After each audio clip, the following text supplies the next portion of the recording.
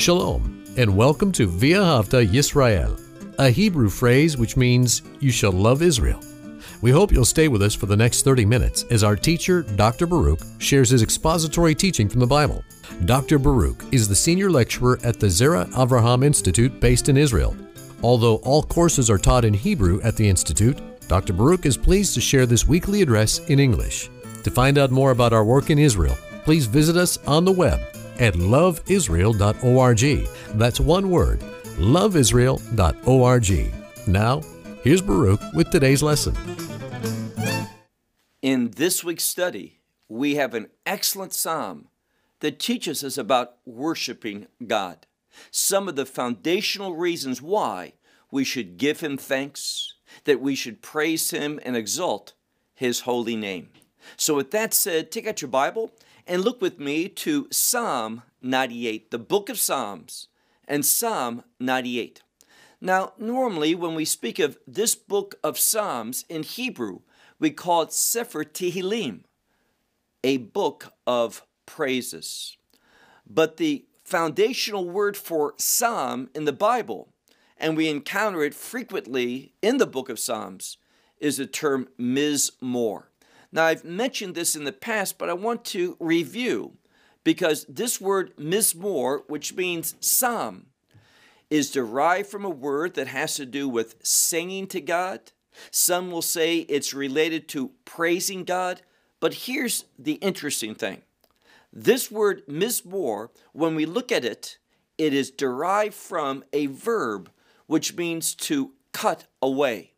We know that this word, for example, is used for a special instrument or vessel in which you prune a tree, you cut off those things that are not producing.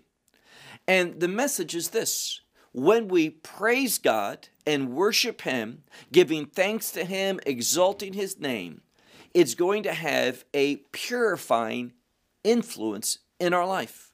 Worship helps us to separate ourselves from those things that are not productive in serving God and living a praiseworthy life.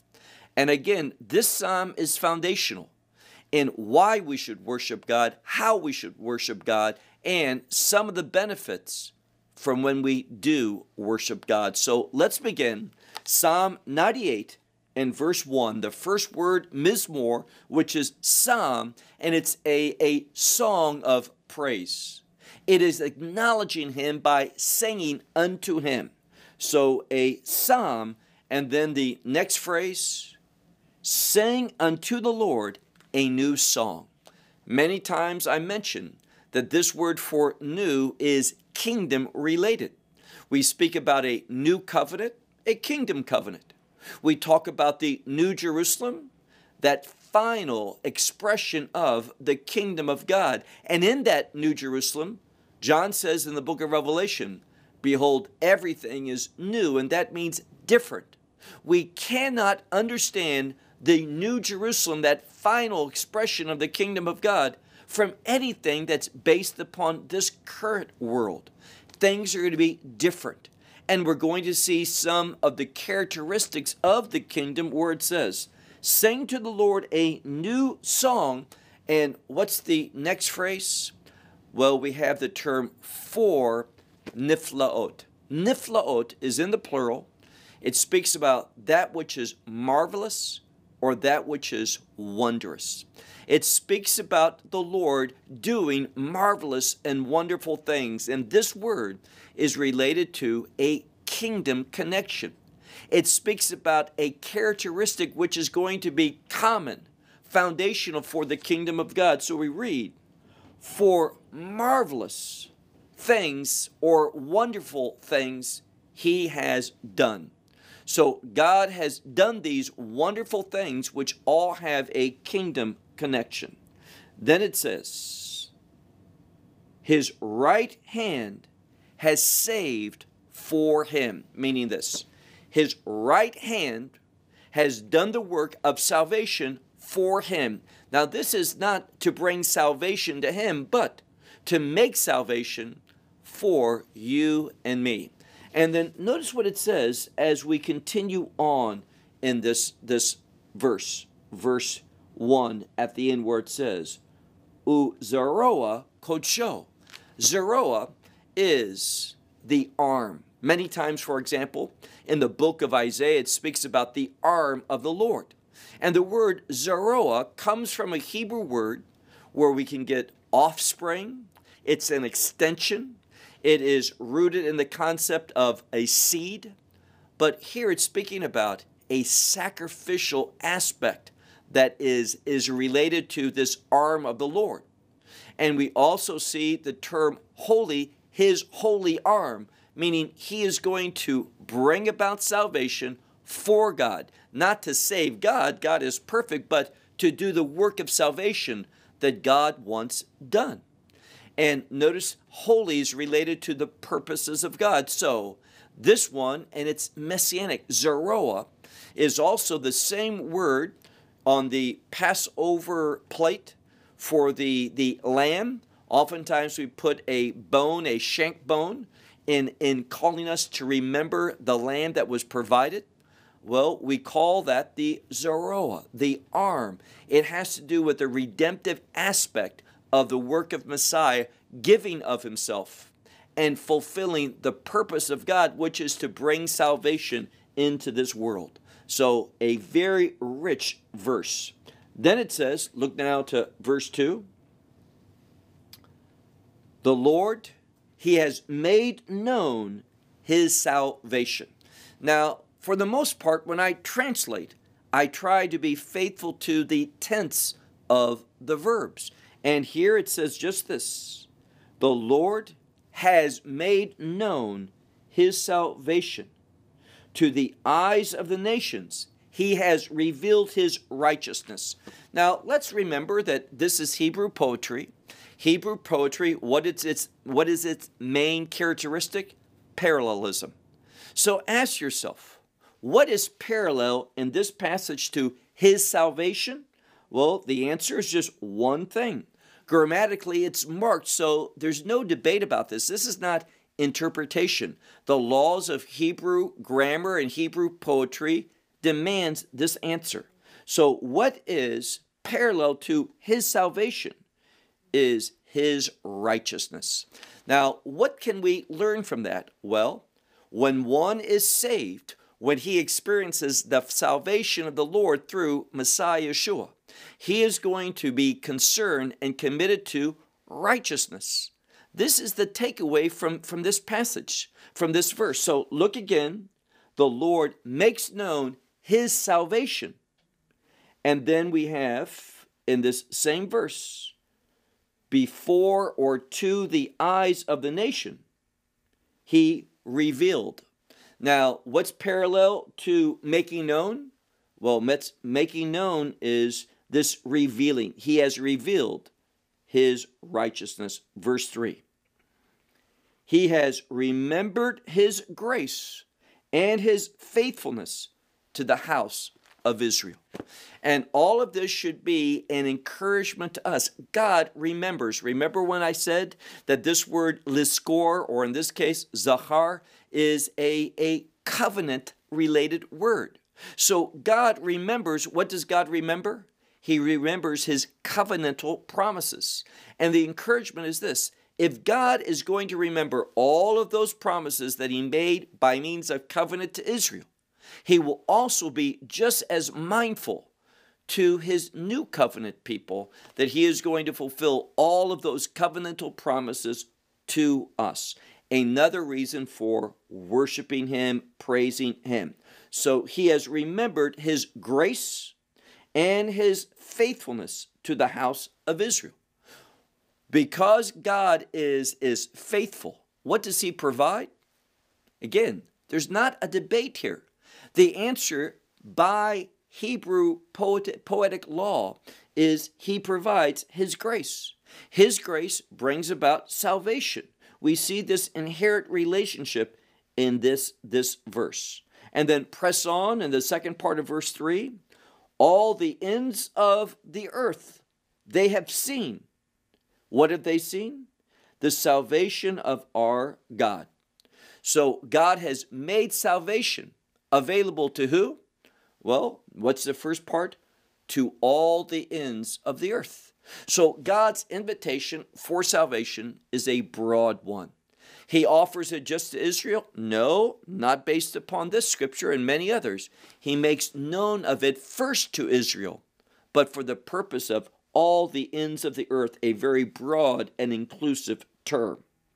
Verse 4, shout unto the Lord, all the earth.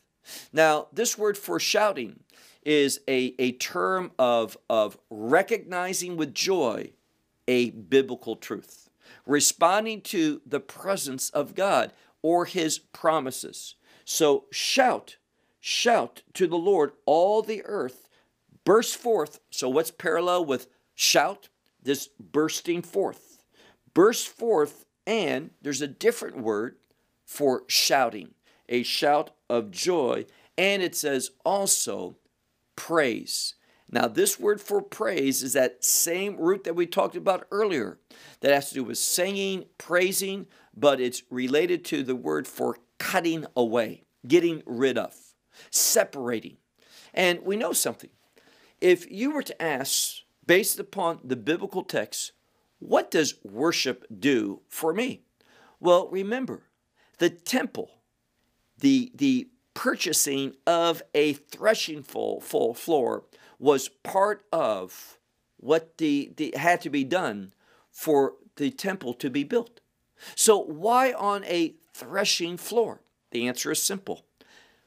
What's done on a threshing floor? The separation from the chaff and the kernel, that grain. So one thing has to be done away with, set forth, separated, so that the good thing can be found and experienced. And it's the same thing. Worshiping God has a sanctifying influence in our life. It causes those things that we need to separate from, get away from, not part of our life.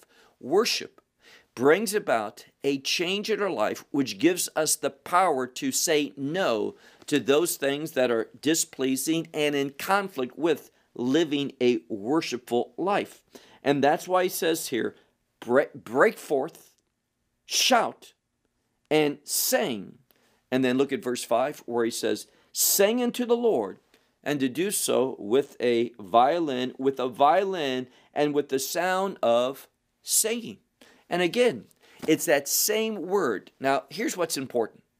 If I was teaching this to a class of theologians and seminary students and such, I would say, notice how this word repeats over and over. It's the first word in the psalm, mizmor, but it also appears several times. This repetition is for the purposes of emphasis.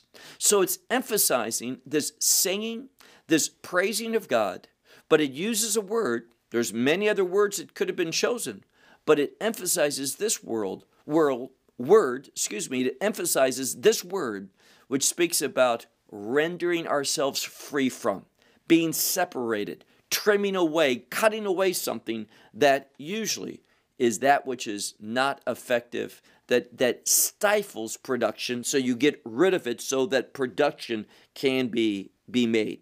So he says, again, verse 5, this same word sing, but it's the same word we talked about. Sing to the Lord with a violin. And with a violin, the sound of, and this is that same word again, this word in this context, zimra, or this construction.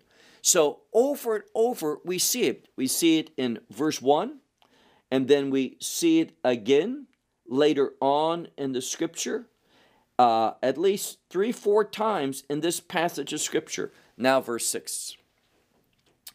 Bechatzot zerot, this is with trumpets, and this word has to do with like the silver trumpets that we read about in Numbers chapter 10.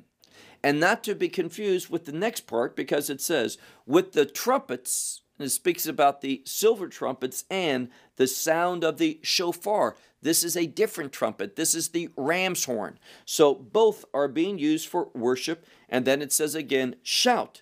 Shout before the Lord. Or literally, shout before the King Lord. Hamelech is the king, and we have that term Hashem or Adonai for the Lord.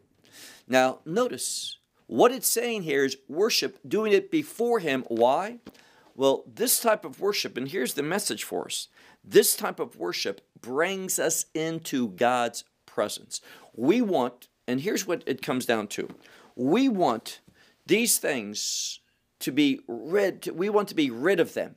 We want to be separated from them. Why? Because they hinder us from being in the presence of God. That's the message of this passage.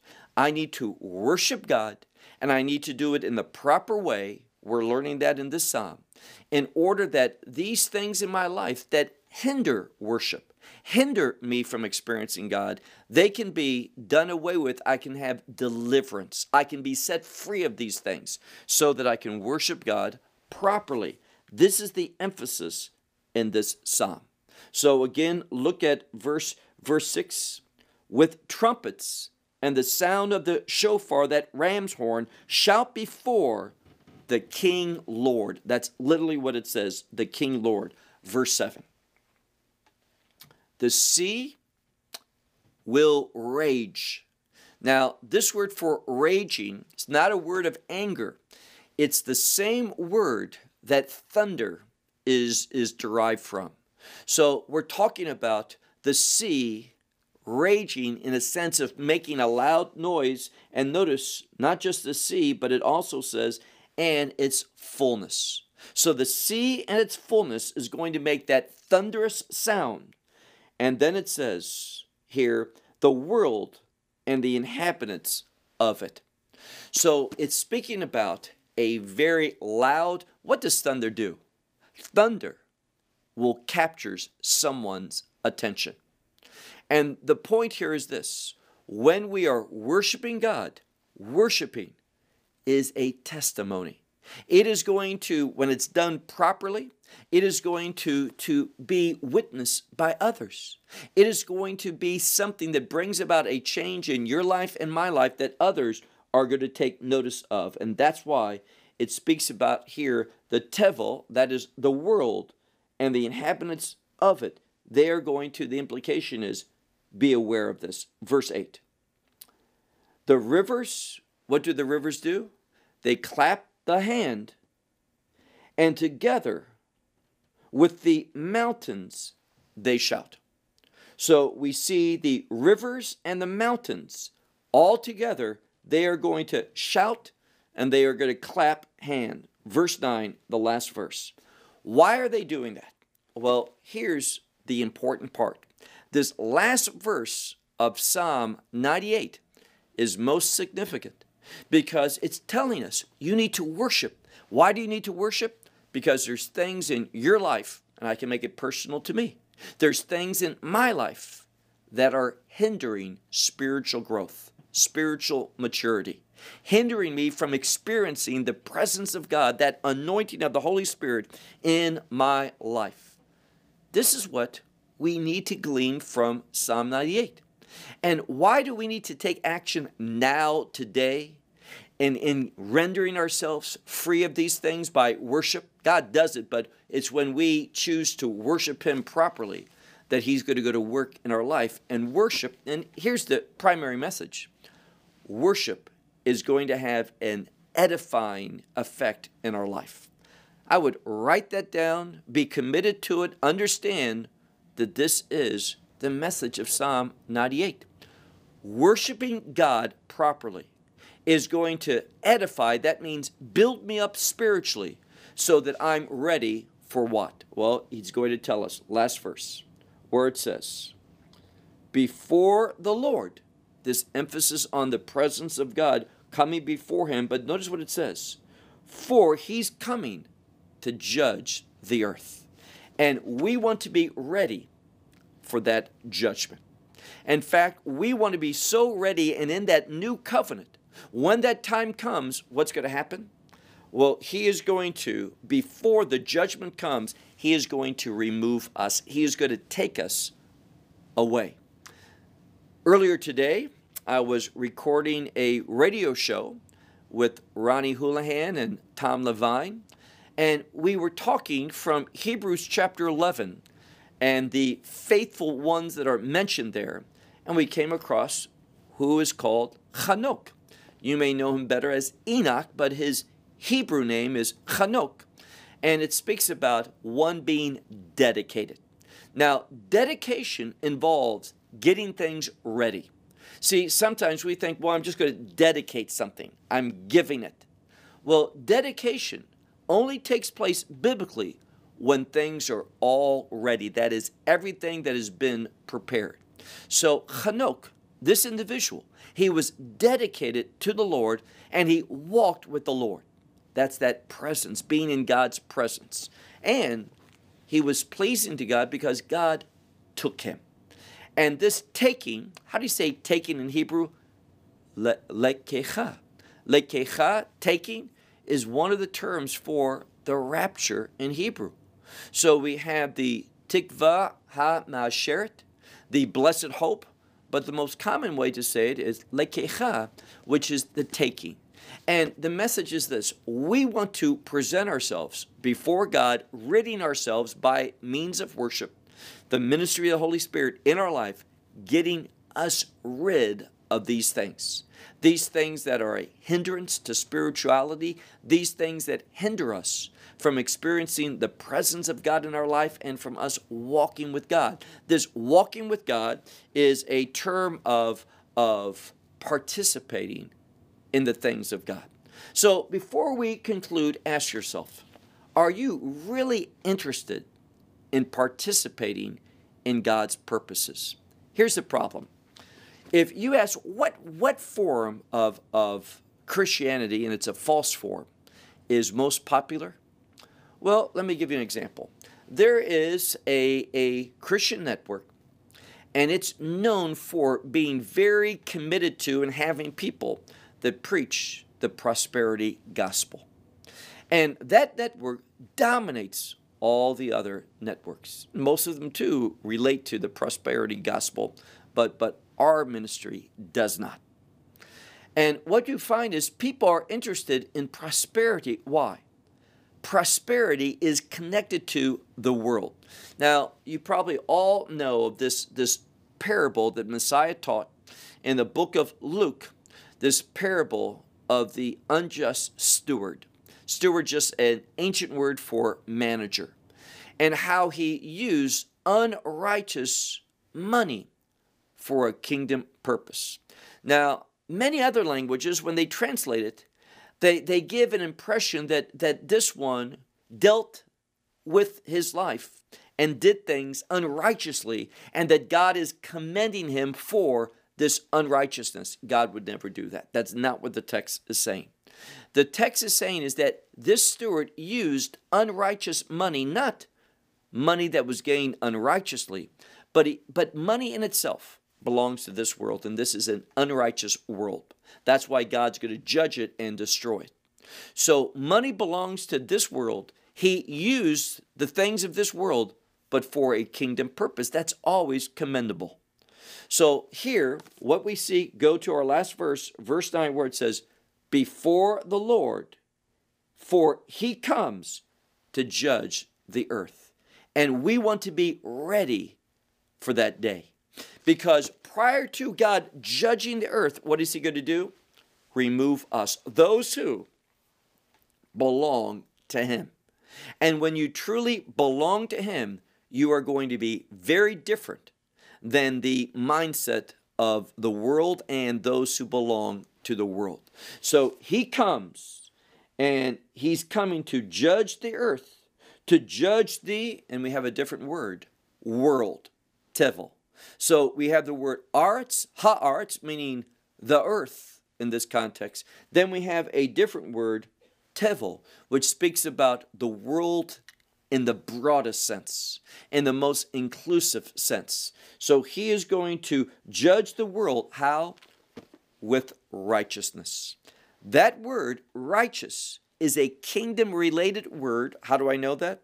Seek first the kingdom of God and his righteousness.